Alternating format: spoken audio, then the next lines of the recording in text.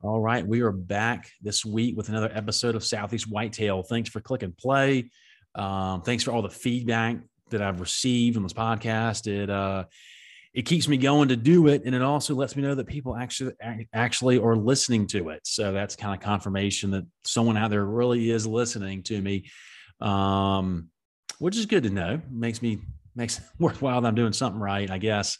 I would also appreciate it if y'all could subscribe to the podcast and leave a rating and a review. I think the rating and the review is more on the important side. It helps me get better content and guests on the line. Try to grow this podcast and this brand of Southeast Whitetail, bringing everything to you for habitat, conservation, venison in the Southeast. Larry White is this week's guest. He runs the wildgamegourmet.com. He's Wild Game Gourmet on Instagram, an incredible follow. Just incredible dishes that he puts out there, recipes that are very easy to follow. And it's stuff that, you and me can do at our house. And, I'm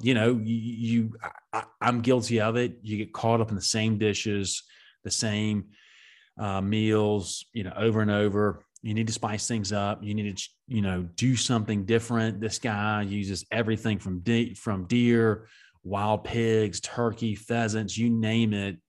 He's got something for it.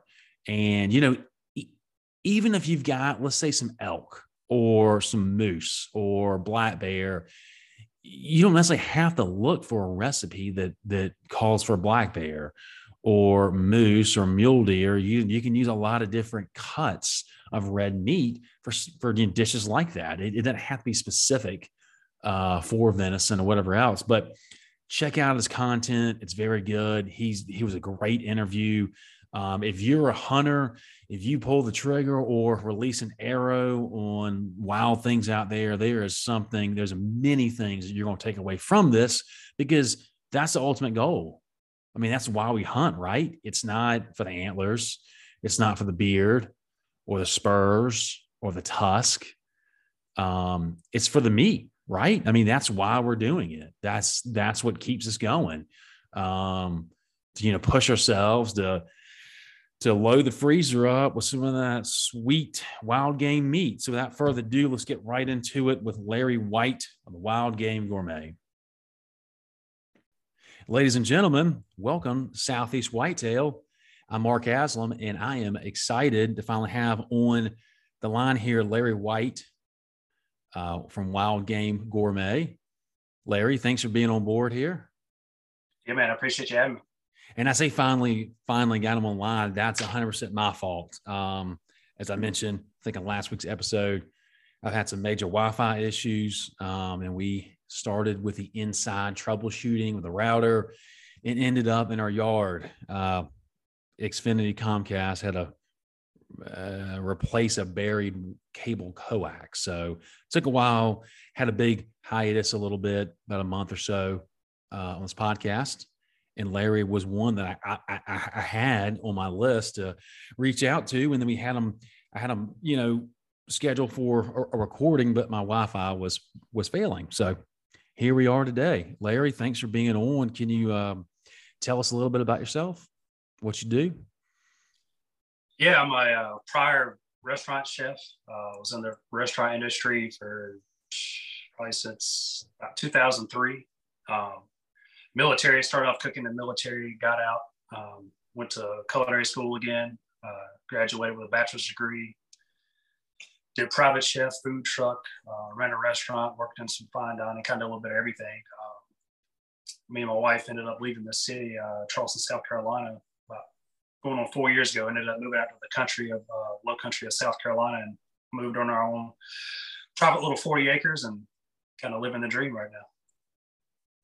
That sounds like it. Yeah, I reading your bio on your website, that sounds like you've accomplished a lot so far in your life. And the homestead you've got set up, which, talk about on your 40 acres, that sounds like that's something I've always wanted to do, just kind of get out of the city and have some land and not be able to see or hear your neighbors. So that's a very nice area that you're in, South Carolina. I'm definitely partial to that state. Well, why don't we just get right into it? I've been looking forward to this because if anyone follows me on social media, you'll know that I'm very much into cooking wild game, mostly venison. I'm by no means a chef, but I did work in the restaurant business for about 7 or 8 summers growing up. So I have an understanding a little bit about the restaurant business, cooking, just the basics. But I tell you, I love venison. I love the red meat.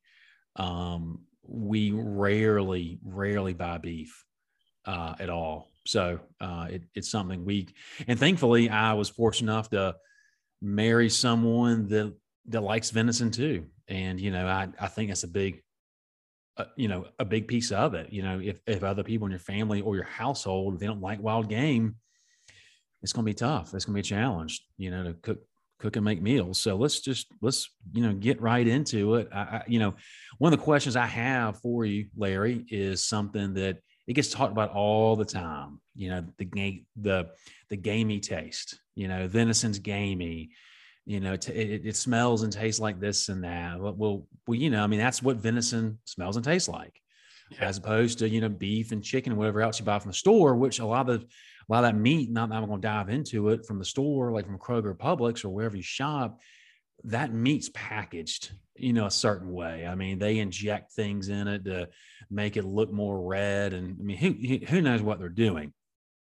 So we know that venison's not supposed to smell like beef. It's not supposed to taste like beef, but there's obviously, meat handling is without question one of the top reasons why you have those certain flavors and smells. And what a big game changer for us at our farm was when we finished our skinning shed, so we could actually skin and hang and let the carcass bleed out. And let it age a little bit. We can't let it age too much because we're in the South, and in the humidity, it's very hard to keep out of the walk-in cooler. But Larry, can you talk a little bit about, let's just start with venison, whitetail deer, and, the kind of stigma that people have about the gamey flavors and taste, and also, and how that relates into meat handling, from the field. You pull the trigger, it's a dead deer. What does someone need to do to handle it properly? The first thing would be to get it gutted, as quickly as possible, because, everything on the inside is just going to keep, heating up. After that, as long as you're doing a good job gutting the animal, don't spill any bile or any innards, inside of the carcass. That's going to help you out immensely. And then I would say beyond that, getting it cooled down as quick as you can. I know in South Carolina, it's a little bit harder if you are hunting kind of quote unquote our backcountry, because you're legally not allowed to break down the animal out in the field. You have to wait until you get it back to your final destination or whatever. So that's a little bit harder, and it's hot here. So it's, you basically just want to do the best you can to get that thing either to the processor or back to your house and cleaned quickly. But I would say a lot of that probably comes from people in hot states that that can't get it into the processor in time or gut it in time.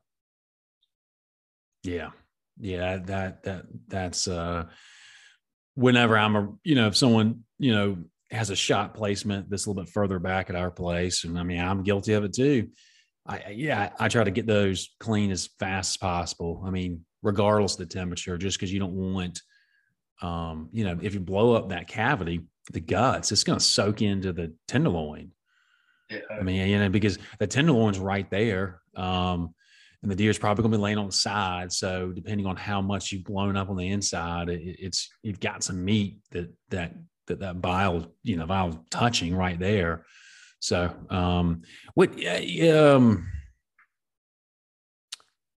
do you think as far as aging, when people talk about aging venison, like letting it hang, letting the carcass hang in a walk-in cooler, we're in the Southeast. Is that, we find it difficult to keep the moisture, to keep the humidity out of our walk-in cooler. Is that something you really see, that people can really age meat down here in the Southeast? There's a couple tricks, you can do, even if you have a small fridge. just dedicated for meat, just one of the cheaper ones with the wire racks, not the Yeah. glass shelving. I usually just will take some meat hooks, I buy off Amazon. Hang your shoulders or your hindquarters, whatever you want to age in there. Just make sure they're spaced out and get some airflow, or you can actually rig a fan up inside of there to keep the air circulating. And go in like every day, every other day with paper towels or some, a clean towel, and just keep that meat as dry as possible and just ample circulation. And that's how I age pretty much all my meat, and it works out fine. And if you have moisture problems, there's actually contraptions. I have one for my charcuterie fridge that you can plug in your refrigerator, plug in a humidifier or a dehumidifier, and that'll override your refrigerator system. You can actually dial up. You can actually dial up your refrigerator's temperature if you want, or dial it down a little bit. And you have a controlled environment for aging meat or doing sausage and whatnot. And you can do that for a walk-in cooler as well. If you have like a cool bot or something like that. In your garage. That's what I'm going to build. I'm going to end up having it's an old bathroom and a detached garage, and I'm going to kind of put panels up, turn that into a walk-in cooler, throw a AC unit in there with a cool button, turn that into a walk-in. That's a good idea for the dehumidifier. Our walk-in cooler was built, it was kind of built from scratch. We think the humidity is coming in from the door, because the door is, it's a regular exterior type door. Okay. It's not one of those doors that you would see like in a commercial, setup where it's got that nice locking handle. We've actually thought about switching the doors for that reason. But you just said something that made me think about it. Do you think that there's a difference? Do you think it makes a difference whether you hang the entire carcass? Because typically, we're going to skin the deer, gut it, wash it off and clean up. So it's just a carcass, all the hides off it, the hooves are off, everything's off. We're going to hang the whole carcass. You think it makes a difference, the whole carcass hanging, or if you were to actually cut up, like break it down, quarter it, to where you're hanging the hams, the hindquarters, the shoulders all separately for better airflow? Or do you think that is I would say it depends on how long you want to hang it. I would say that. And as far as bare minimum for tenderness of meat, I just wouldn't take it off the bone. Like, even if you did separate everything and want to age it, I would leave it on the bone, because I want to say they did some research, and it's like at least 3 days on the bone is kind of what helps relax the meat. So if you just want to go from, a minimal standpoint to age to, to get some more tenderness out of it, I would go that route. But you could do, you could leave the whole animal up there with the hide off, but it might be a little bit more work, drying it off and keeping the moisture off of it, unless you have a couple fans in there. Yeah. Speaking of the hide, what do you think about people that leave the hide on in a walk-in cooler? And I see it actually a good amount in South Carolina, and I know some people who do it, that, they will gut the deer. Basically, they're going to clean it, but they're going to leave the hide on the meat, on the outside of the meat. Do you have any experience in that? I mean, we don't do it in our walk-in. I've never done it, but my father is allergic to deer hair a little bit. And we also try to keep our walk-in cooler as clean as possible. So that's another reason why we wouldn't want to, but do you think there's anything there? I mean, what's been told to me is that it helps age the meat. That's what I've heard. I've got some old school cookbooks, and they all prefer, 100% to leave the hide on. And I've just never researched the science into it, but the older cookbooks and the old timers, they swear by it, but I've just never done it. It's just, to me, it's like kind of the same thing. It's like, I don't want one less thing to clean. I don't want to worry about hair and walk-in cooler and all that stuff. So. Yeah. I'm pretty sure I've had that conversation with Joe Hamilton. He founded, QDMA and now NDA, because I'm pretty sure he posted about it, leaving the hide on the walk-in cooler. And I talked to him about it. And so I'm pretty sure he does it, but don't quote me on that. We've just never done it. And so, like you said, it's just one more thing to where, usually we'll, have the deer hang in after a weekend or a hunt, and then it's time to go home or bring it to a processor or whatever it is. And we just want to quarter it up, throw it in the cooler, bring it home or bring it to a processor. And if we left the hide on, like you said, it's just one more thing to do. Plus, like I said, we try to keep that walk-in cooler as clean as possible. Cleaning after some use, just for germs and everything else. And especially like this time of year, I mean, we've already been hunting and it's, wildlife is we're covered in ticks and parasites right now, but I don't know if it was all the rain that we've had in the South this year, but we shot 2 bucks, I guess 2 weeks ago, and it was just staggering the amount of ticks on them, just all over, especially on the velvet antlers. I mean, there was a ton of, I've seen that before, but they were just loaded up, I guess, just sucking that blood dry. It's something we've never tried leaving the hide on. So, that's a good idea about the dehumidifier. I know you do a lot with pigs, wild pork. And that's something where, people listening, they either have pigs on their property or they know someone that does. I mean, feral pigs, they are all over the place, nuisance. I mean, I could be wrong, but I think every state, you just have to have a hunting license. I think most states are kind of like coyotes. You just have to have a hunting license. There's no bag limits. And there's some pretty liberal laws about them. They're a nuisance, but they were brought here, unless I'm wrong, they were introduced here in the U.S. as a source of food, like a lot of animals.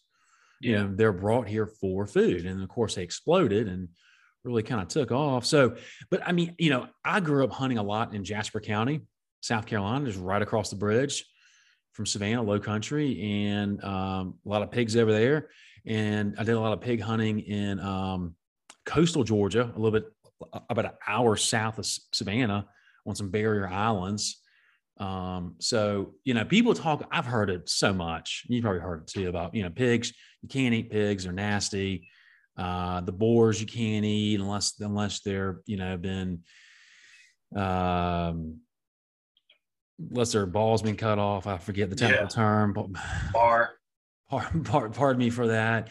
And I've heard, you can't eat pigs out of the marsh. I mean, I've shot pigs out of, hard marsh, out of the swamps, and I don't really tell the difference.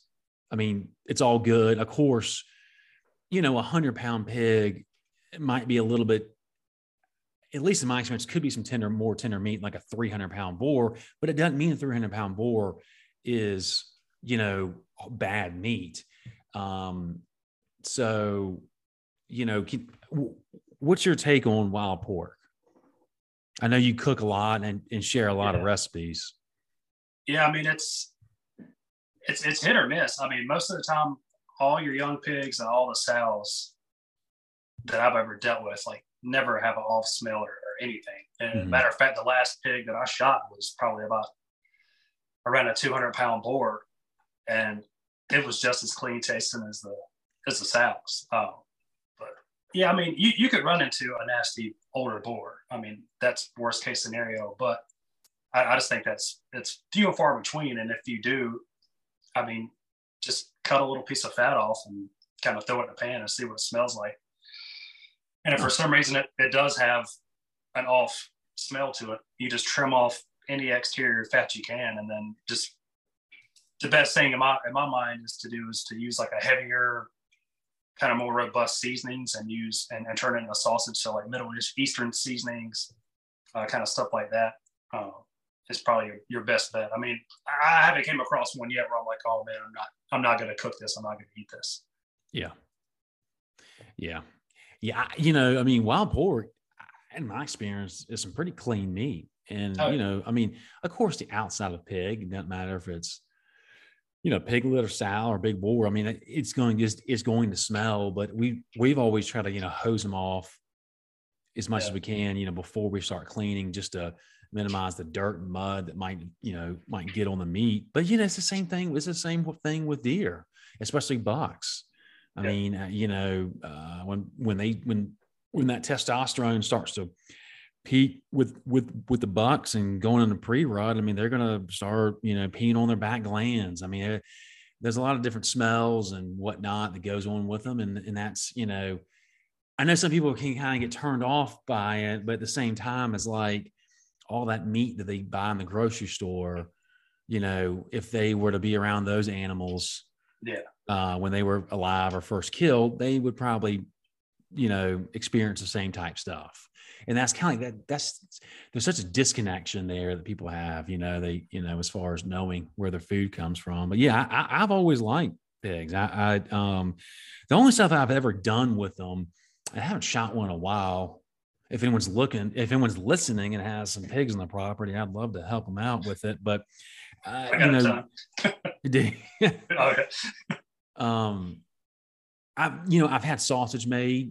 I've never personally made sausage, but I've taken them places that process wild pigs and have sausage made, and then every now and then I would keep a whole shoulder or a hind quarter, keep it whole if it's a good size, and smoke it. Do it that way, low and slow. But I haven't had one in a while, so maybe we'll get to that this year. You brought up earlier something that I'm glad you did, because I would have forgotten about it. Geese. That's a hot topic. People. Yeah, actually, geese are very much like pigs, in the sense that they're a nuisance. I mean, they're all over, and they can really cause some problems, depending on what they're doing. I know where we are in South Carolina, there's a large contingency of geese that are local, and they stay around some ponds year round, and every now and then they'll go into some ag fields, like some peanut fields, and actually pull the peanut plants up out of the ground and eat the peanuts from the dirt. And that's when the farmer usually calls us. But geese, you can educate those pretty quickly when they're coming in some of these ag fields, and you hunt them, you shoot them one time, they don't forget. But a lot of people talk about geese the same. Actually, what do you think? I feel like geese get downplayed much more than pigs. I feel like people don't even really want them. A lot of people don't even want to try to cook a goose. No, I would agree with that. Most people, when I bring up, the word goose, they're just like, man, that's like this filthy, stinky. I don't really know many people that eat it. And then the people I do get to try it, they're like, oh man, it's one of the best steaks I've ever had. If they're doing a breast or whatever. Yeah. So I've got 2 whole geese in my freezer right now that I plucked, skin on, nice size. I need to do something with it. So I want to ask you, what do you think I should do? And the only other time that I've cooked geese, it was back when they were in the peanuts, and we took some out. That was September one year. And we fried some that Thanksgiving, because we usually, we'll fry turkey. We had the fryer going. So, and it wasn't, I obviously didn't do my homework on what to do or not do, but we fried them. It was just, they were tough. They weren't great. What would you suggest as far as, I've got a whole goose skin on. You think I ought to brine it and smoke it like a chicken? Would that work? I mean, my answer, I usually tell everybody they don't like it.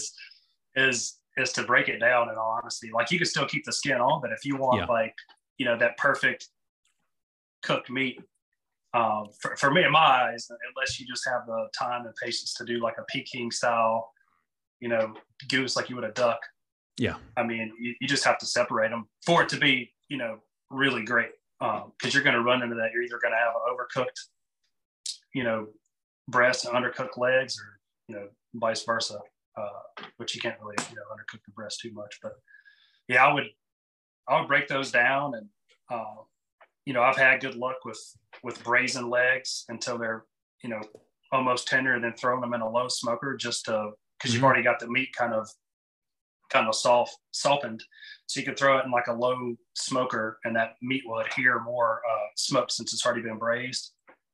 You can do that, and then you can throw it on a grill or on your broiler to get it crisp up, or you can braise it and then actually cool it off and then fry it after that. And it's pretty phenomenal. It's a few extra steps, but it makes a lot of difference. Yeah. That's a good idea. Yeah. I need to do something. I want to cook both of them before waterfowl season this year, just to go ahead and get them out of my freezer in case I see some more, but I also feel like it'd probably be a good, fall dish to try, whatever it might be for geese. I feel like I want to redo from that last attempt I made, and the meat was fine. I mean, the meat was overcooked for sure. It was tough, but like it's not bad meat. No, definitely. It's good. It's good quality meat. Just like everything else. I mean, you just gotta, you gotta, handle the right way, and then don't overthink it. While I'm thinking about it, do you notice, or do you think there's any type of difference when we're talking about just like just a raw piece of venison? Take the loin, the back strap, okay, just a fresh piece of meat, whether it's from a 90-pound doe or 190-pound buck, with some age, like a 1-year-old deer or a 5 or 6-year-old buck. Do you really think that there's a difference in the quality of meat? Let's say that all the variables are the same as far as like the region where they live, the rainfall, what they eat. I mean, for a backstrap, I would say it's going to be minimal. You're going to have some color differences. Yeah. You might have a richer, deeper flavor in like an older animal, but as far as like it being tough for a backstrap, I would say no. But if you're cutting steaks out of a hind quarter, I would say if you shoot a deer that's within a year old versus anything that's over 2 years, I think you would notice a pretty good difference. It would almost be like eating close to like veal, compared to eating some beef. Cutting the steaks out of hind quarter. Yeah, I eat a lot of hind quarter steaks. The whole lot. Yeah, that's good. I a lot of times if I shoot a deer that's pretty small, I'll keep the hind quarter whole. And I've been breaking down the hind quarter and taking the eye of round, and I'll cook that like a tenderloin, make tacos out of it, or it's phenomenal. I just asked that question because I've never noticed a difference. I mean, of course you have the size.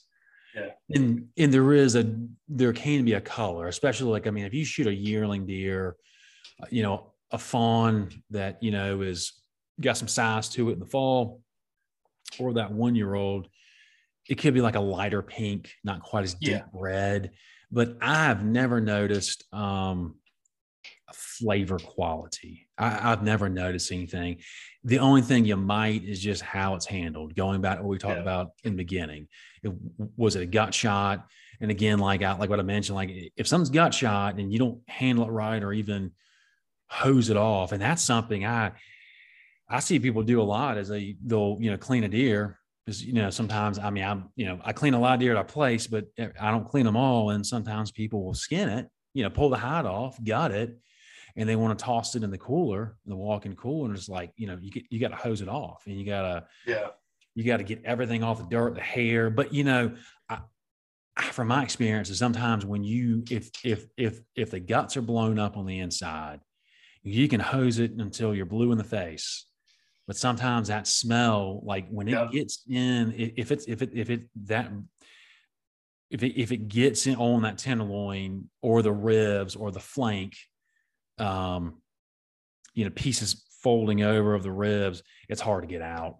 I mean, it's like once it's in there, unless you know the tactic, it's like once it seeps in, it's hard to get out.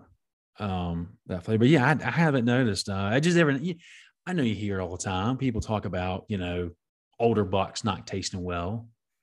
And I don't see that really at all. While we're on the topic of backstrap, what's your go-to as far as just, cooking a backstrap?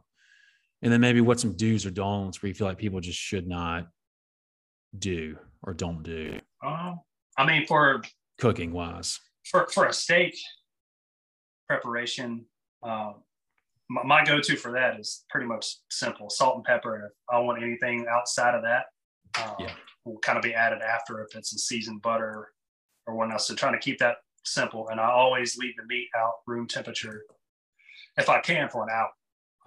Just have it as dry as possible, and that'll, especially for a lean piece of meat, it's going to let the meat cook more evenly. Mm-hmm. It'll be relaxed. So dry as a bone, besides any cooking oil, and let it sit out for, I would say, at least 30 minutes to an hour. And you can leave that longer if you wanted to. And I'll get that in kind of like a medium high, pan, and just sear it on both sides. I mean, I don't really temp the inside, but if you were going to temp it, probably pull it at like 122, 125, somewhere like that. But that's about straightforward technique for cooking a steak. But outside of that, man, I cure almost all of my back straps raw, and you just slice them up and eat them. I'm sorry, you said that you cure them all and then slice them thin? Yeah, I post a lot of that around the holidays. It's a big hit on the website and on the blog and whatever. Can you talk through that real quick? Yes, as far as the process. Yeah, you just clean all the fat and silver skin off of it, and it's a dry cure. I'd have to read my notes for as far as the percentages, but it's salt and sugar, and then you can put any aromatics in there, garlic, rosemary, thyme, or whatnot, and just have that incorporated with that rub. And you'll have the backstrap basically coated in that salt mixture, and you want to turn it every day. And I'd have to read my recipe, but I think it takes maybe 3 days, something like that. And then once that's done, you can pull all that off, rinse all that off really good, and then dry it. And then it's going to be a cured piece of meat. It'll be like a really dark kind of color on the outside, and then like a deep, rich, color on the inside. And you just eat it. For holidays, I just slice it up with cheese, crackers, and a bunch of different kind of mustards and whatever. I've used smoked salt to cure it before with some flavor. I've cold smoked it and then cured it. Yeah, it's super easy. I mean, it might sound complicated, but it's super easy. That sounds like right up my alley, because I love backstrap, and that sounds like that'd be a good stand snack. If you're 100%, yeah. If you got if you're trying to log some long hours on the stand during the rut, you have a little baggie full of that backstrap. What is your what's your take on eating raw venison? I eat raw heart, raw. I mean, I won't eat raw tenderloin just because. I mean, yeah. If I know for a fact, that it's been cleaned properly, I will. But it has to be mine. Like, I'm not going to eat raw tenderloin from some random hunter or from the processor. That's just me. But I mean, I eat raw hindquarters, raw back straps, raw heart. I mean, I've never gotten sick. I think it's great. Do you will you take it right out of the deer and eat it, as is, or do you like to freeze it first? I know a lot of people talk about freezing game first before freezing does help. Yeah, especially with pigs for like trichinosis and stuff. But as far as venison, I mean, as long as I have it aged, for at least 3 to 5 days, I mean, I don't have any problem with eating it raw. Yeah, that's one of my favorites. I haven't done it in a while. I tried a couple different. Is carpaccio? I think that's it. Yeah. Those recipes, and then the tartare, like a traditional beef tartare recipe, but you just use venison. And I feel like everything else in those recipes were okay, but I didn't really want the raw egg or the bread or the capers or whatever else they had in the recipe. And so I got it where I just, got it room temperature. Actually, a lot of times when I go to, and I know there's better ways. I know I'm not doing it the best way, but when I go to slice a piece of venison real thin, like I'll do it sometimes if I'm making like venison tacos, and I don't want ground venison. If I want to use like an eye around or tenderloin or backstrap, I'll slice it with a fillet knife, somewhat still frozen. Yep. just so I can get it a lot. Because for me, that's the best way that I can at least slice it as thin as possible. And I'll do the same type of thing if I'm trying to eat it raw. You get it real thin because, it's like if you're making tacos out of, like a steak taco out of venison, you don't want the chunks, you want it just to be able to melt in your mouth. And so I've done that. So I want to slice the backstrap real super thin. And then I have a little thing of pepper and a little thing of garlic salt. And really the raw venison, the garlic. I mean, I love garlic salt. And that's, to me, I mean, I'll eat that just as is. I love it. I tried cold smoking one time and I didn't do enough research on it, and I did not. I didn't do it right at all. It's tough if you don't have a legit cold smoker. Yeah. I was trying to. I had some kind of MacGyver type concoction with the smoke being. It didn't work, to say the least. But is the idea of cold smoke you're just adding the flavor of the smoke? That's just it, obviously, right? Yeah, you're adding the flavor and smoke, and then depending on what kind of preparation you're going for later, all that extra smoke, could theoretically, add some preservation to it, depending on what you're going to do to it after that. Gotcha. Yeah, I think I love it, and what I love about it, and is just the fact that, like what we talked about earlier, as far as the flavor and the taste of venison. It's like, that's what venison is. And you get a good piece of clean meat, and it's been aged well, it's been handled properly. You slice it thin and you have that meat and, maybe some salt, pepper, or like a little bit of spice, whatever it is. That's killer.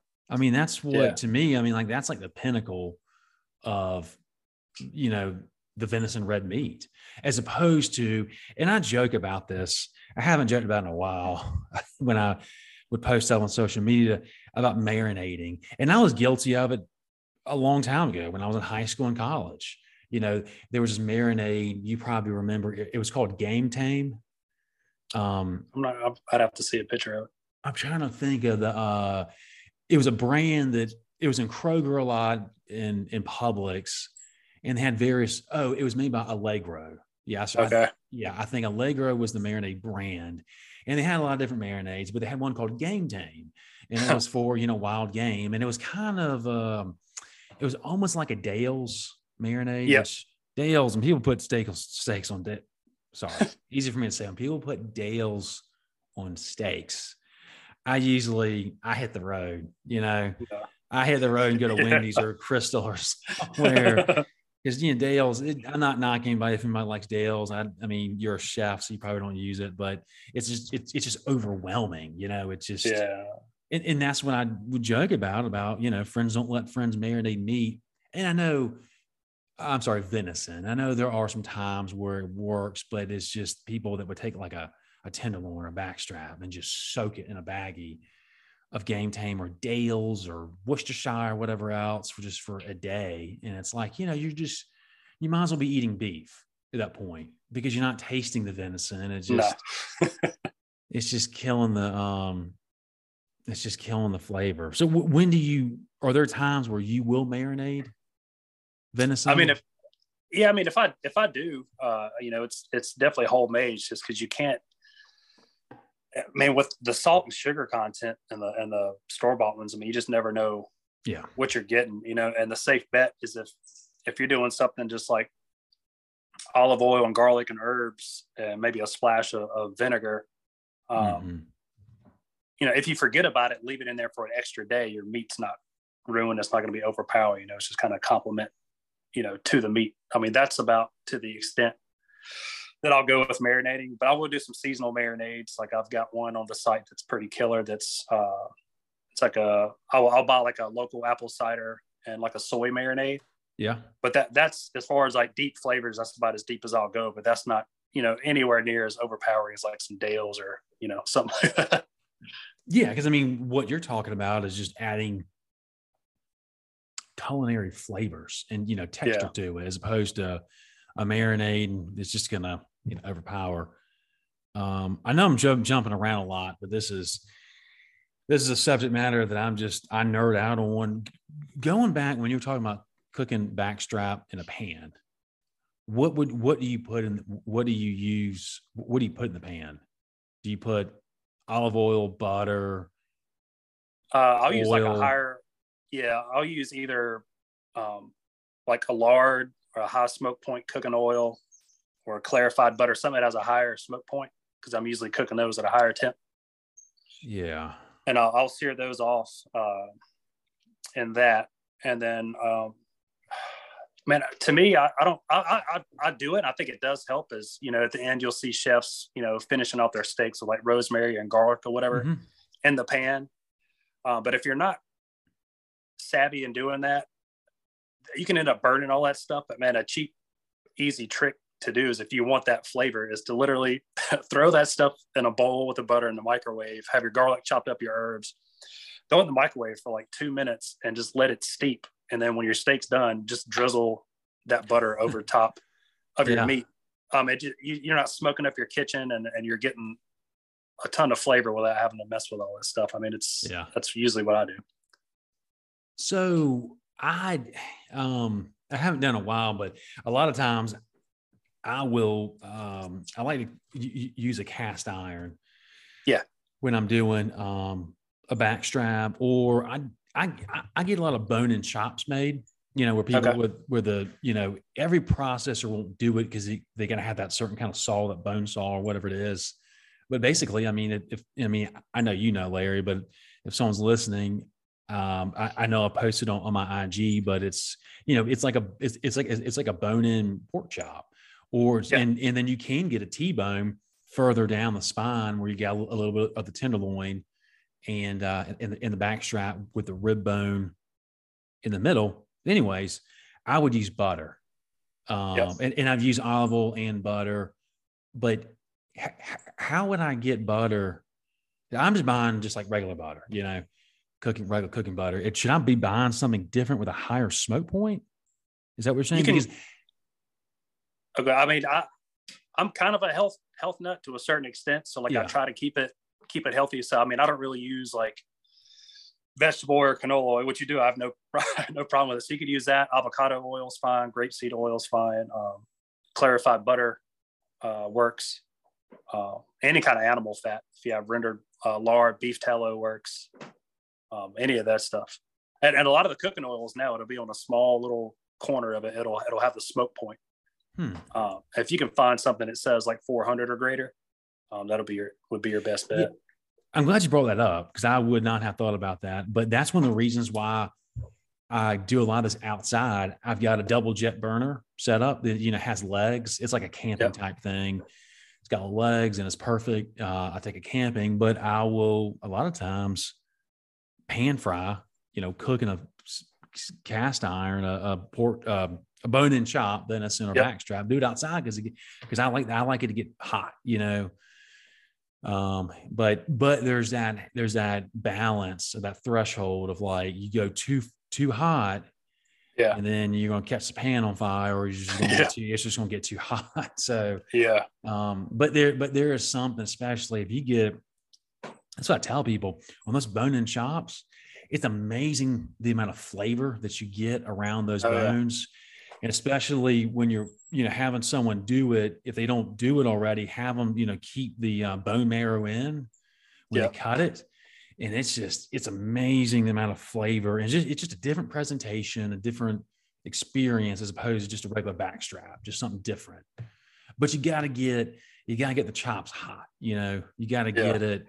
That's where that flavor, in my opinion, comes from, is just getting the pan hot. And the butter, I feel like the butter helps around the bone, kind of seeping into the marrow, and also the early season fat. And I posted about this a couple of weeks ago.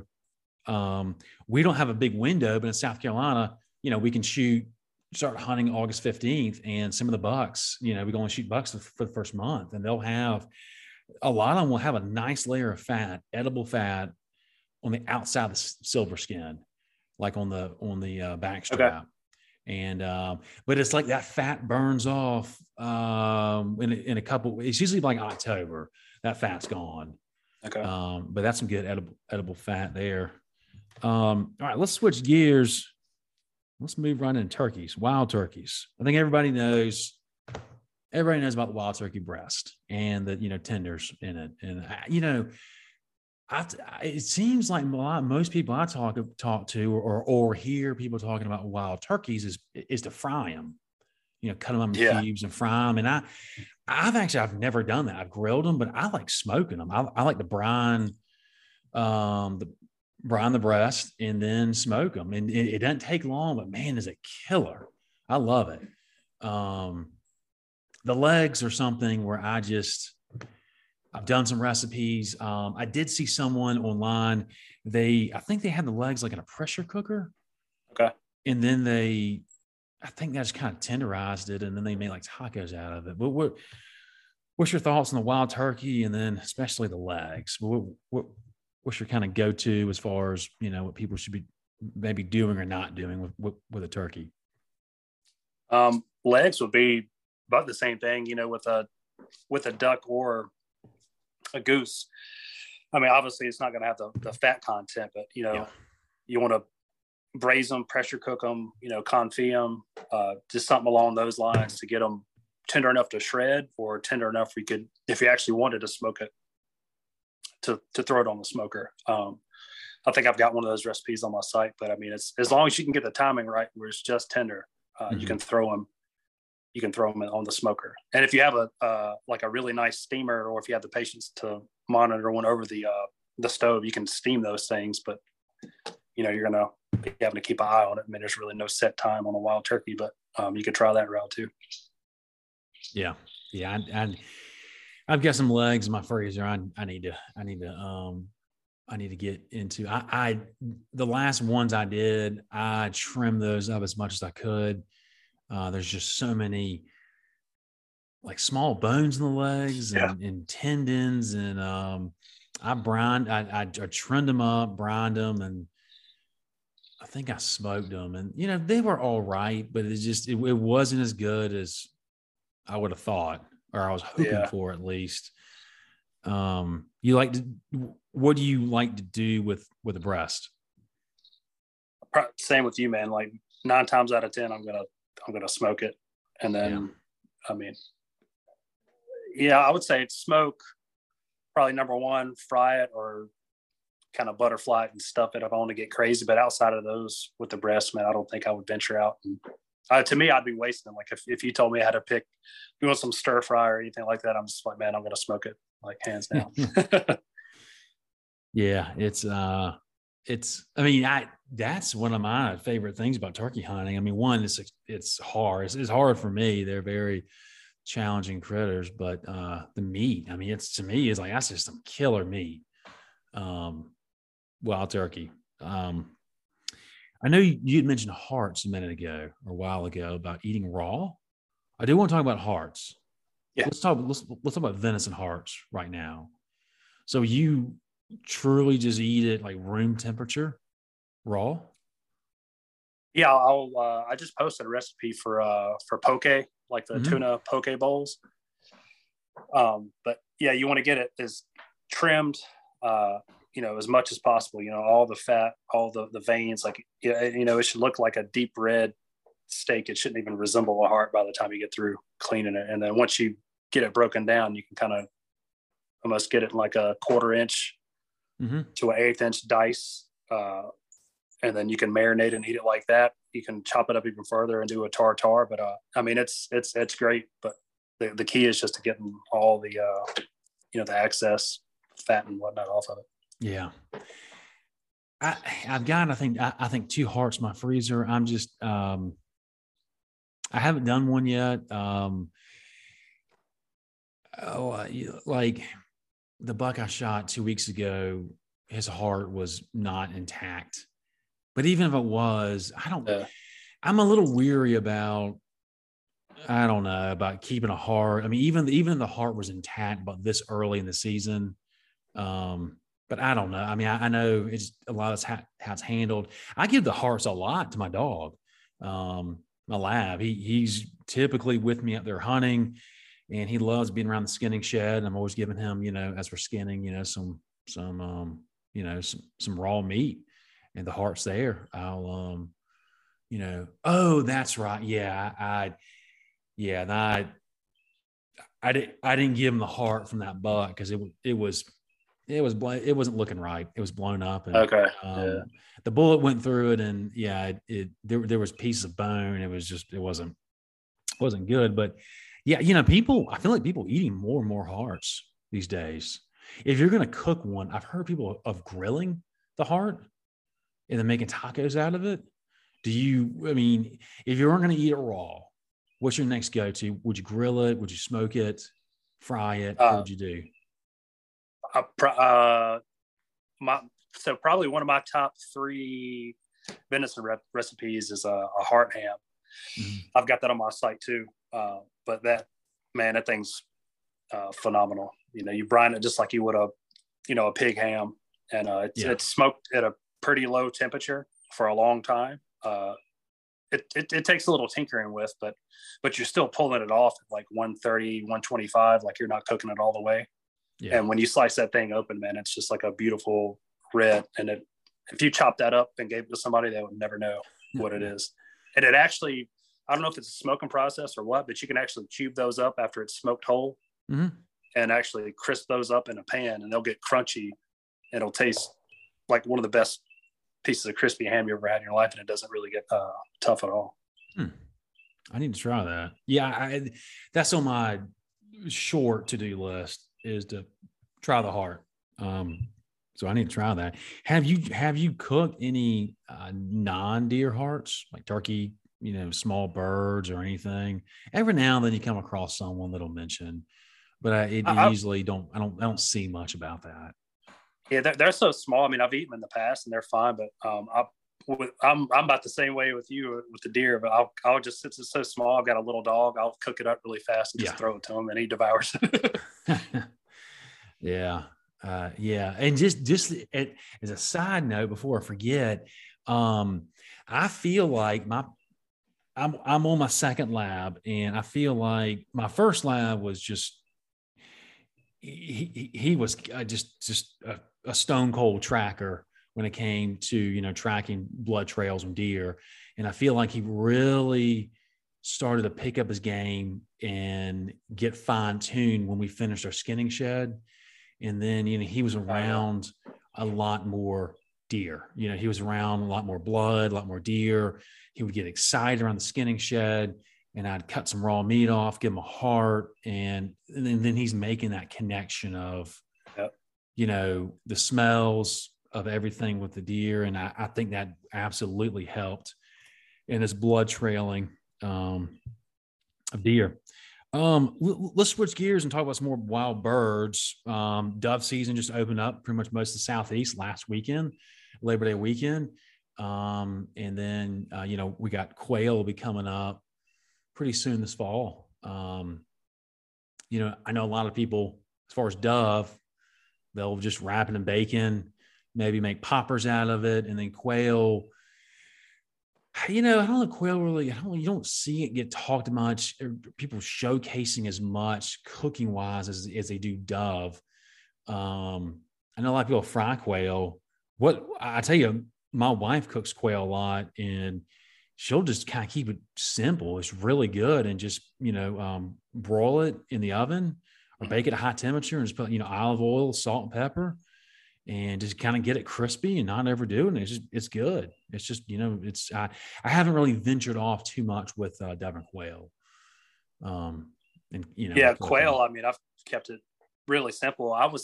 Even though I've been hunting my whole life, I wasn't really into it too much until I worked at Peninsula Grill in Charleston downtown. And Bob Carter was doing I think a shot for a cookbook or something. I happened to be in the kitchen, and he was grilling up quail for a recipe, and I just saw him just, simply, I think he brined it and grilled it, and then that's just how I've done it. I've fried them. They turn out really good fried, but yeah, it's simple, man, has been the best in my opinion, just simply grilled or fried. Yeah. Yeah. Yeah. I feel like quail is just don't overthink it, just Yeah. don't overthink it, but also just don't overcook it.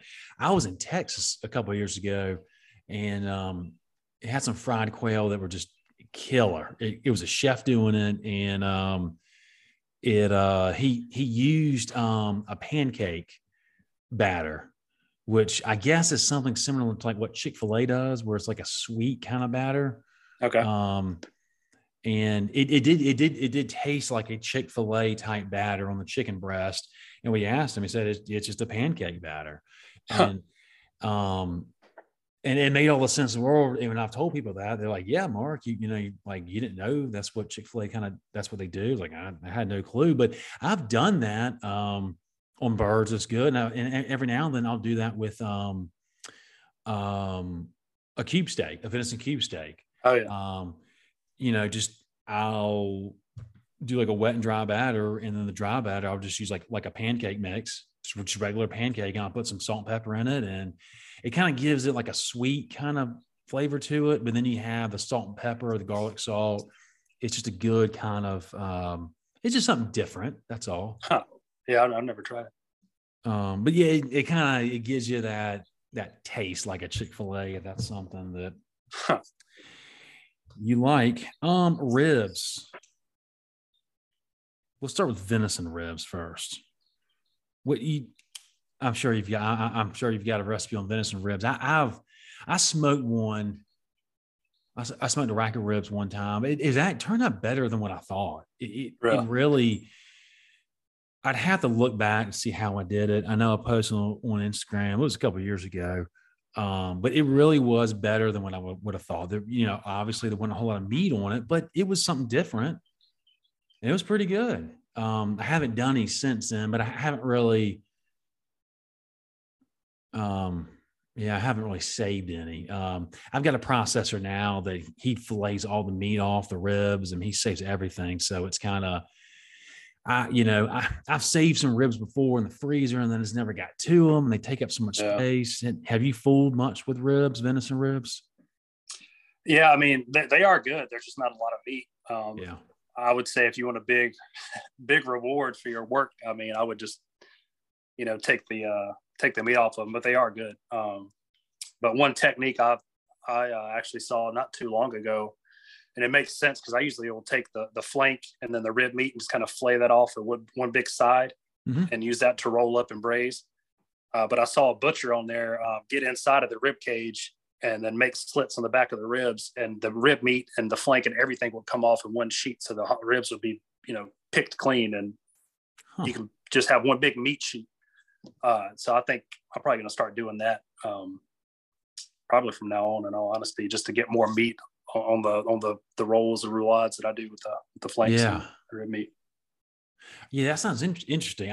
I would have to see that. I can't quite visualize how he would do that. Yeah, he makes me look like a complete amateur. I mean, he does it in literally, he does the whole rib cage in probably 15 seconds. Wow. Yeah, yeah, I need to try that. I did see there was an episode of Meat Eater, might have been the last season. They were in Texas, and they did a rib dish with the flank meat. That looked really good. I haven't saved any ribs in a while. Just a whole section of ribs for that. I should. Pork ribs. I mean, I would. Of course, you can have a little bit more meat on them than venison. Have you done much with them, or would be pretty much the same type thing? You're just dealing with pork and a little bit more meat. Yeah. The pork you can get away with cooking like traditional pork. For me, it's another step. But I've always, with my venison ribs, I've always braised those first just to get them super tender, and then throwing them on the grill. But with the pig, I mean, you don't need to do that extra step at all. Yeah.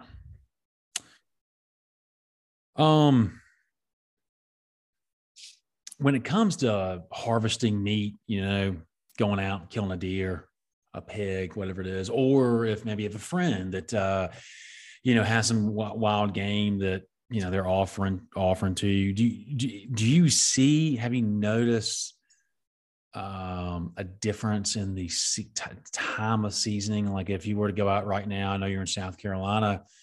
If you were to kill a deer right now, September or early September, or as opposed to December, or pigs. Of course, not. You wouldn't really notice that in turkeys, but do you think, or have you noticed a difference in quality of meat, or just anything that makes a difference? Especially, I would imagine what stands out to me would probably be the deer after they go through the rut. I mean, bucks are going to lose, upwards of 25% of the weight. And then, a lot, and also, does. People don't really people talk about bucks all the time after rut, they're run down, but does, they're run down too, because not only are they going through their heat cycle, but they're trying to get bred, but then they're dealing with all the other bucks, like especially the young bucks that don't really quite know, and they're bugging them and chasing them well before they're receptive. And then on top of that, if they're the matriarch doe, they're running a doe group. I mean, they've got other does that they're in charge of, and fawns, and maybe a spike or two they haven't bumped out of the group yet.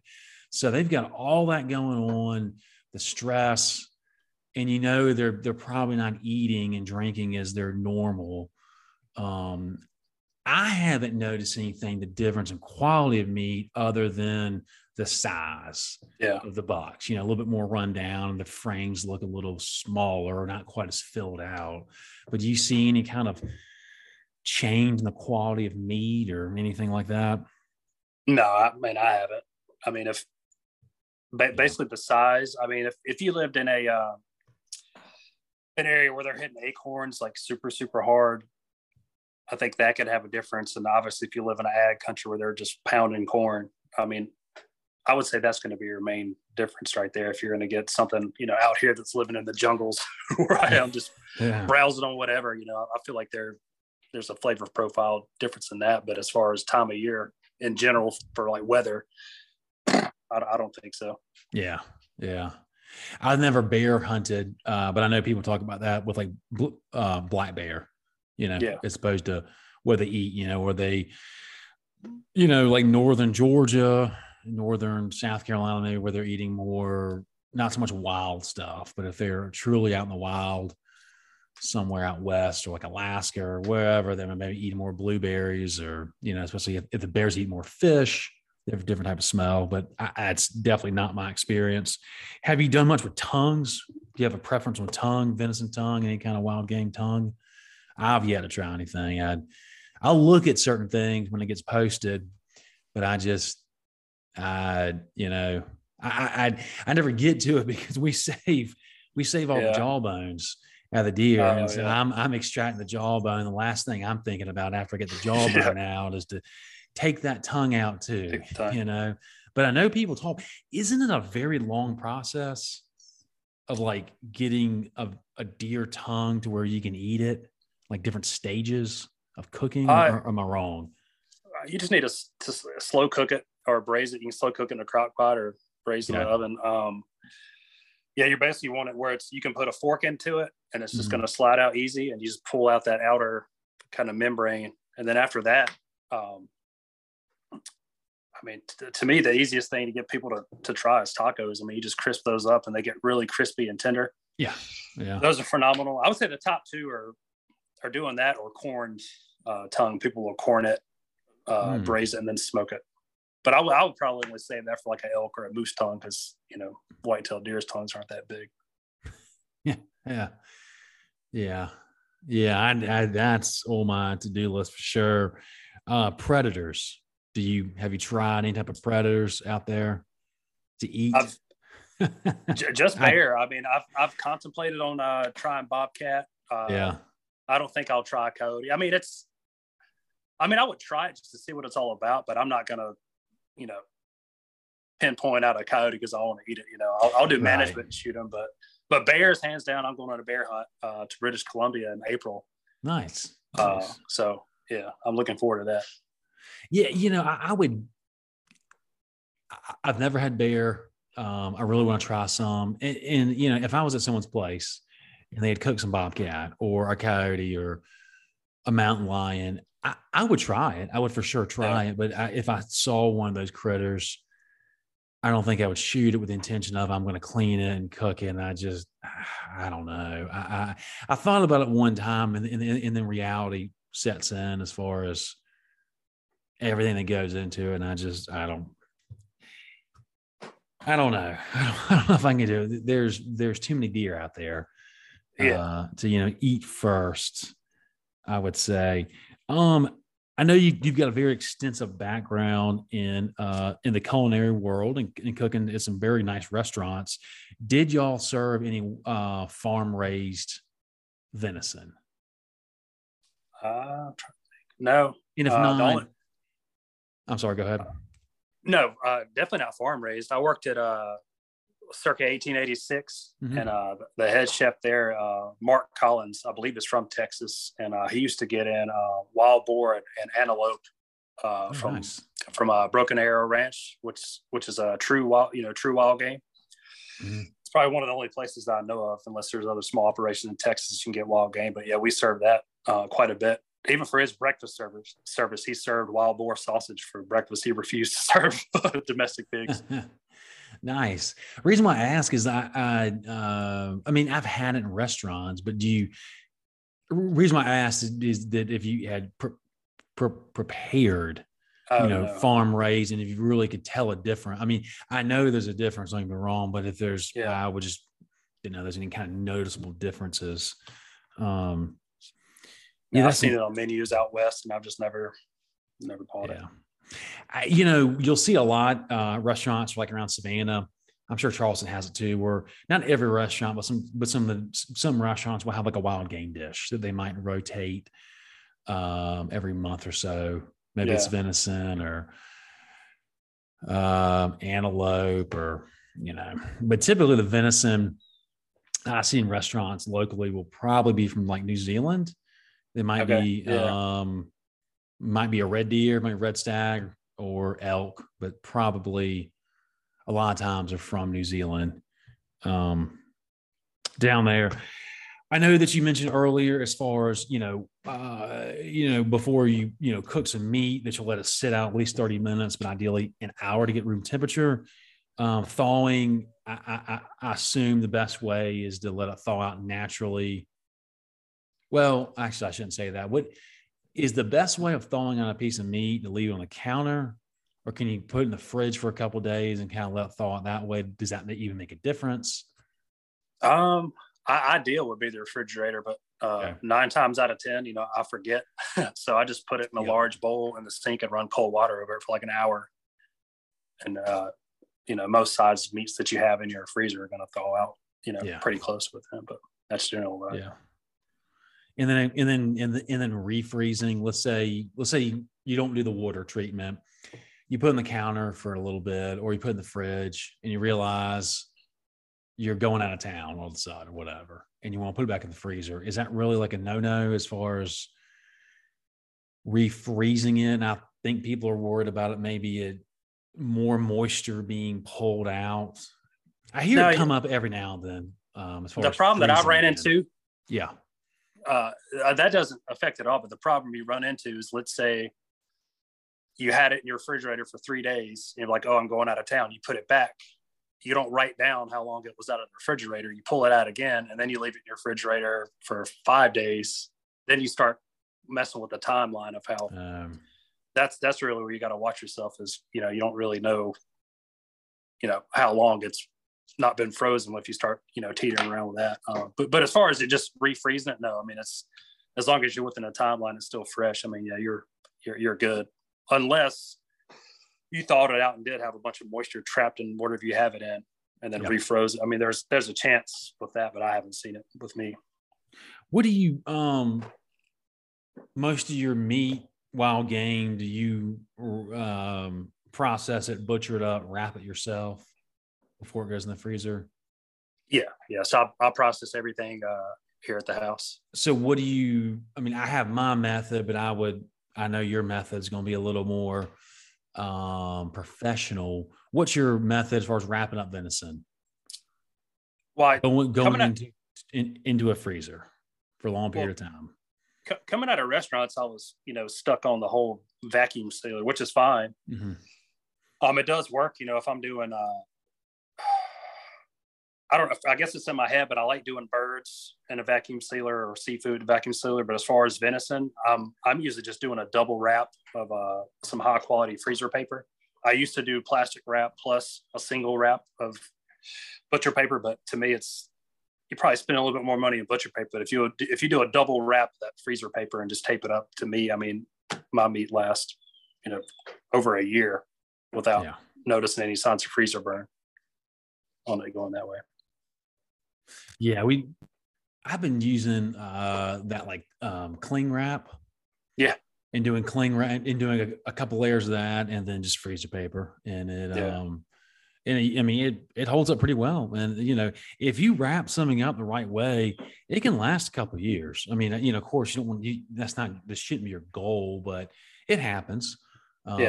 Especially I've got 2 chest freezers, and I am very much interested in getting a stand-up freezer. My father has one, and it's just, I mean, you open it up and everything's right there. You get a chest freezer, and you'll organize it once a year. And then right after you organize it, you're going to dig for something, and it's just, it's chaos. It's not even organized. I remember when COVID first landed and the pandemic started, and, people were talking to people, no one knew about like the, grocery stores and the meat shortage and everything. And people worried about that kind of stuff. I went out my freezer and I pulled everything out and I made a list, of like how many bone and chops, how many packs of ground. I mean, a list of everything. My plan was when I take something out, I was going to cross it off. So I kept a log as what's really, and that didn't last, Yeah. It just, I made the list, but I wasn't diligent enough to, keep up with it. But it's a good problem to have for sure. So we're early fall. Can we talk? Let's switch gears. Talk about hunting for a little bit. What do you have planned this upcoming fall for hunts wise? Doing a lot of public land around my neck of the woods, my property, heading out the end of the month to go to Maryland to seek a deer for 5 or 6 days. Nice. Yeah. Besides that, I mean, I've got, that won't be to the winter. I've got a local lottery hunt in South Carolina that I'm doing out on the marsh, which I look forward to doing at least every year, every other year. That'll be fun. I've never had Sika meat before. Is it similar to like whitetails and more like axis deer, or? This will be my first go at it. Yeah. I mean, I've heard just because they're small size that they're a little more tender, but I mean, I don't know. I couldn't tell you the honest truth on that one. Yeah. I've never even seen one in person. I love axis meat. I mean, to me, axis meat is definitely finer than whitetail venison. It's kind of a little bit, it's somewhere between whitetail and elk. But yeah, I haven't had Sika. That'd be a lot of fun to do that. And so what about waterfowl hunting, anything like that? I know you said you don't do much of it, right? Just geese mainly. I mean, if I had a buddy or something that was into ducks, I'd 100% go out. But man, I just got so much going on. I feel like at 40 years old, I don't know how much it's going to take for me to dive into duck hunting, because I know I look at all these duck hunters, man. They're like fly fishermen. They're hardcore, and I feel like they have so much knowledge, and I don't know anything about duck hunting at all. Let me tell you something. Those guys, they don't know anything either. They don't.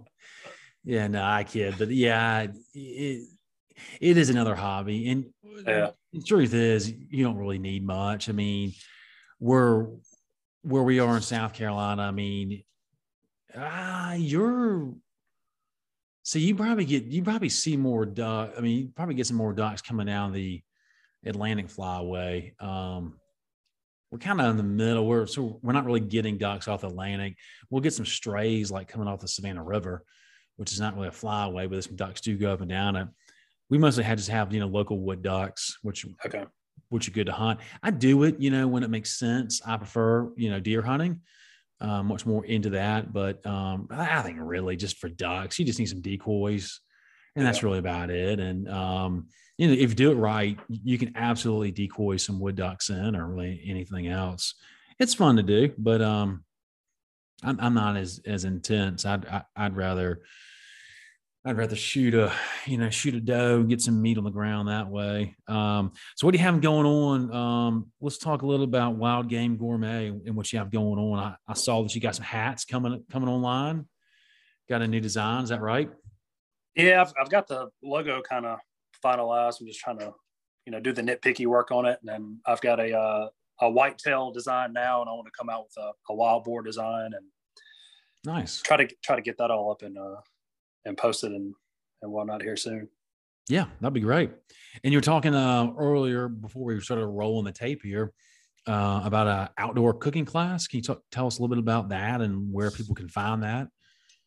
Yeah, it's called Outdoor Class, and it's founded through Go Hunt. So it's basically going to be a online e-learning, kind of like a master class setup. So they'll have different instructors. They'll have, like a mule deer expert on there, navigation expert, a survival gear expert, wild game. I think there's Randy Newberg, Remy Warren, Corey Jacobson, Hank Shaw will be on there doing culinary. I'll be on there, and just quite a few others. And they're slowly releasing instructors as the time goes on. And it's a subscription base. I think the price, if it hasn't changed, is around $100 a year, but you get all those courses included in that. Nice. That's awesome. Yeah. When will that be out? Do you know? So it's out now. Okay. I think there's only one culinary instructor out. I think her name's Jamie Teagan. Okay. Remy Warren's out. Randy Newberg's out. And a couple other folks. That's awesome. Yeah, that's phenomenal. I mean, that's quite the list of people that you're with doing that, doing those classes. Some pretty big names there. Well, I would implore everyone to check out Larry White. Where can people find you, Larry? I'm mainly active on Instagram, Facebook. I just have it linked. I'm not really, on there that much, but Wild Game Gourmet on Instagram, and my website, you can hit me up on there or find any recipes, articles. It's thewildgamegourmet.com. Yeah, I would challenge everyone to follow Larry. Go to his website and check it out, because it's highly professional. Do you take those photos yourself? I mean, they're really good. Because there's a lot of people that put like culinary stuff on social media. Doesn't matter what it is, like the cooking out of a microwave, 15-minute meals or whatever. But the presentation of your content is like high level, professional. I mean, every photo that you post on Instagram looks like it's high quality for like a cookbook. I mean, it's I'll record some videos on my cell phone, but I started off with like a kit camera from mine and my wife's wedding, and I finally upgraded to a professional camera about a year ago. So I've got the lighting, the stands and all that stuff. So I've got the setup, and it makes it easier, because with a cheaper camera, I feel like it takes a lot more work to get the photos to look right. Yeah. Even with a professional camera, it still takes a lot of time. But yeah, man, I've got it set up to where I like it now, and it's not that hard. So I try to use that thing anytime I can. I can imagine. So I have to ask, when you prepare the dish, you're taking a photo of it. Is it, are you having to, what am I trying to say here? Are you making the dish just for the photo, or are you having, I mean, is it like, are you like making that dish for your family, and you're just like pulling one aside real quick and taking a shot of it? Or is this something you do kind of, are you like testing out these recipes? A little bit of everything. I mean, yeah. If I'm testing something out, I usually be like one or two plates. And my wife, she only eats fish and wild game, so she'll eat whatever I make. Nice. Yeah, I mean, a lot of it is planned out, or recipe planning. I mean, a lot, which, as you know, you're probably busier than I am, but I mean, it's a lot of planning. But I mean, I've got notepads stacked up full of ideas, and so I'm constantly planning. Yeah, I can imagine. Yeah, I mean, if anyone's wanting to try something different, I mean, I'll get caught up in that rut, and I don't see how in the world you could, Larry, because you've got all kinds of ideas and recipes. But sometimes you get caught up, and this is another reason why I want to have Larry on. I mean, one, because I nerd out on venison and wild game, and also because venison is one of the focal points of Southeast whitetail, and I've yet to have anybody that can cook on the podcast yet. But sometimes, and I'm very guilty of it, you get caught up in the same dishes over and over. You got your tacos that you do, maybe a backstrap, cube steak. It's the same stuff over and over and over and over. And then you try to think about, what can you do? And sometimes you can just take a regular recipe like spaghetti or a cheesesteak or something. And all you got to do is just replace one store-bought meat with wild game, and you don't really need to change much. But then other times you just want something different, and that's why I keep saying, check out Larry's Instagram, check out his website. I mean, you're constantly posting stuff, and it's just like one hit after another that I would love to try, and we're gonna start to try some this fall as soon as I can get to it. I'm now kind of getting in a better groove, because a lot of my summer, I've got my oldest daughter is home during the summer. She doesn't have school, kind of juggling that. And then I do a lot of work at a farm over the summer, kind of gearing up towards, so summers are very busy. I don't cook as much, but your recipes are just look killer. And they're not crazy funky ones. Every now and then, you'll come across someone that it's like they try to come up with the craziest recipe, where they're just mixing all kinds of stuff. It doesn't really seem like it'd be good, because they're just, maybe it's more shock value or attention, but yours is just looks like good classic, well-prepared dishes. But it's not stuff that's common knowledge. It's not stuff that people really probably grew up cooking, but it's stuff they probably should. Well, let's wrap this up, Larry. I'm going to wrap up with 3 questions to ask everybody. There's no right or wrong answers, but maybe some better ones out there, but we don't judge. The first one is, can you give a recommendation? I used to say a book, but really just any kind of media recommendation, a podcast, a book, anything kind of out hunting related, wild game related that you can suggest people consume that you like and would suggest people check out. I would say hunting in general. I really like Remy Warren's podcast. He just changed it because it was Cutting the Distance, and I think Jason Phelps is doing that now. Yeah, I think it's Live Wild. Maybe he changed. I can't remember the name he changed, but yeah, his is great. It's not a lot of whitetail content, but he's just such a legit guy, and he doesn't BS. And I feel like you're learning a wealth of knowledge from him, and he does a lot of Q&As, and he's just straightforward, man, and to the point. You just know he's not full of crap. I mean, sorry to be so blunt, but that's what I like, and I feel like I learned a lot from him. Yeah, Remy seems like a really good dude, and and that's the kind of content that I like. Just someone that's real, that you don't really get the feel that they're trying to push a product or a brand or a camo pattern or this scent spray or some kind of gimmick. They're just real people, and they're in it for the right reason. They're in it, they're passionate about it. That's a good one. All right. This might be a loaded question. What is your favorite or just your go-to wild game dish? Something that, favorite might be a little too much to try to pinpoint, but it's something that you just, if you maybe if you were out of town for a week or two on vacation and you were eating out on vacation for a week or so, you're coming home, you're ready to cook yourself, you want to cook wild game. What's something that you're looking forward to, and then you just love to cook, love to eat? Man, probably I love Latin American food. It's probably going to be a slow cooked, either a neck or a shoulder or a shank, just some kind of Latin American kind of homey. Either it's like a barbacoa or conchinita pibil, which you can do that with wild pork or venison, but just something slow cooked in Latin American is like my comfort food. I used to have a Latin American food truck, if that tells you anything. So that's like my my go-to. So on the neck, because I save the neck meat, but I've never saved the whole neck. When you save the whole neck, are you keeping the spine in, or are you taking the spine out?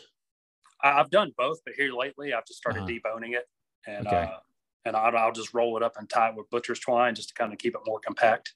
And then just braise it, smoke it, or I've turned it into pastrami. I mean, I've done all kinds of stuff with it. So when you slow cook it, it doesn't have to be submerged completely in a liquid. Like I know a lot of times when I maybe give someone like a bottom round or top round from the hind quarter, if they're going to slow cook it like in a crock pot, I will mention that you probably want to keep it under liquid, like submerged in liquid, so it doesn't dry out on them. Yeah, you'd have to be on top of it and kind of flip it to keep it a little bit more moist. With a neck, you could get away with covering it about 3/4 like you would braising. And depending on what all you have in there, I mean, if you have a lot of onions, it's going to put off moisture and whatnot, then your volume can rise. And actually, if you start all 3/4, it'll be above it by the time you're done. That sounds and so the Latin American flair, besides various spices, is there anything you put in there, like as far as liquid, or is it just really just kind of spice based? I mean, it just really depends on what it is. But I mean, if you want something that doesn't take a lot of effort, you want a little bit more punch to your food, is if you can go into your Latin American section, your grocery or Latin American market, just find whole chilies like Guajillo, Persilla chilies, or any of that stuff. I mean, they're dried. You can either pull those, take the seeds out, throw them in the crock pot, or you can toast them up in a dry pan and then throw them in there. Just that alone is going to make you a rich kind of like chili broth. And at the end, you can puree those chilies in your blender or whatever into a sauce, and and just re-season it at the end, and it's phenomenal. I need to try some of that, because I've been thinking about this for a while, but I'm assuming that's something you could do, and it would be pretty good, like divide it up in like meals and freeze it maybe, or put it in the fridge. That's something that I got to start doing more of here at the house. As far as doing stuff like that, preparing dishes, and then for the sole purpose of you're going to freeze it or you're going to eat it throughout the week, as opposed to,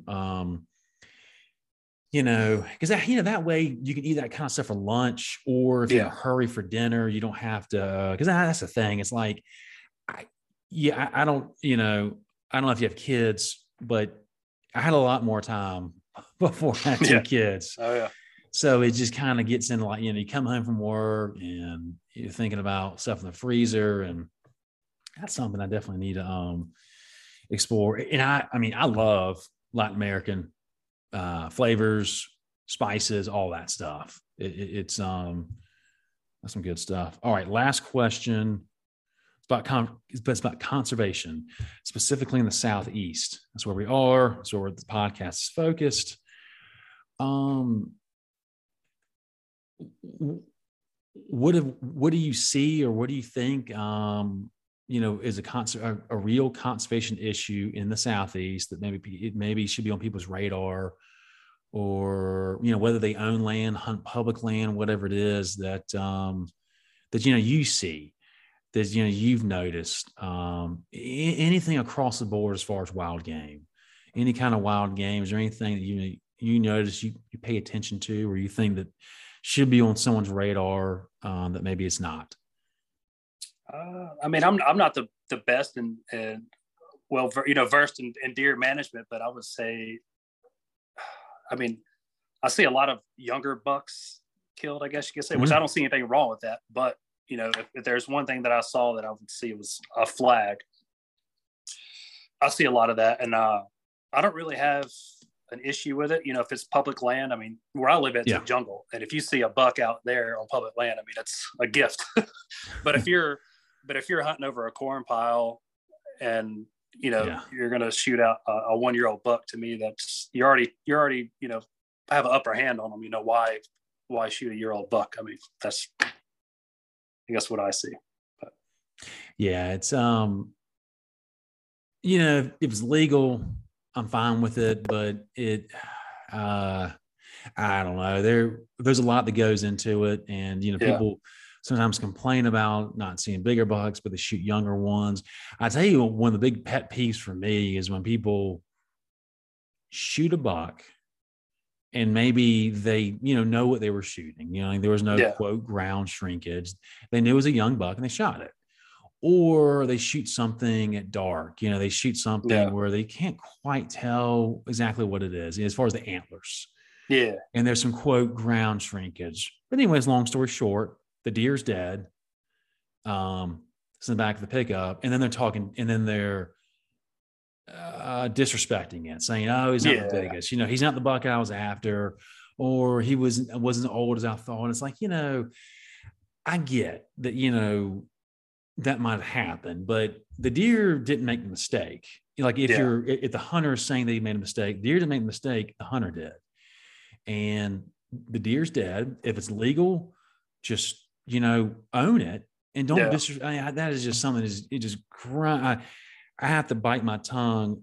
I don't talk about that. I don't reply stuff like that on social media. Like when people say that kind of stuff, and people talk about, this is a management buck because he was a very small looking 2-year-old. And it's like, no one knows what that buck was going to look like at 3 or 4. And why is when people disrespect wild game, especially like when you see a lot with duck hunters, like waterfowl. Yeah. And turkeys too. People, it's like they'll like play around with like the dead ducks. They'll put the beaks in their mouth and all that kind of crazy. Oh yeah, yeah. I don't understand that. Yeah, it's just like the one laying beside of the deer, like looking up at the camera. Like to me, that was the one that drives me bonkers. Yeah, but I mean, as far as conservation, I'd say what you're doing and what you promote and what you share through your social media and your website.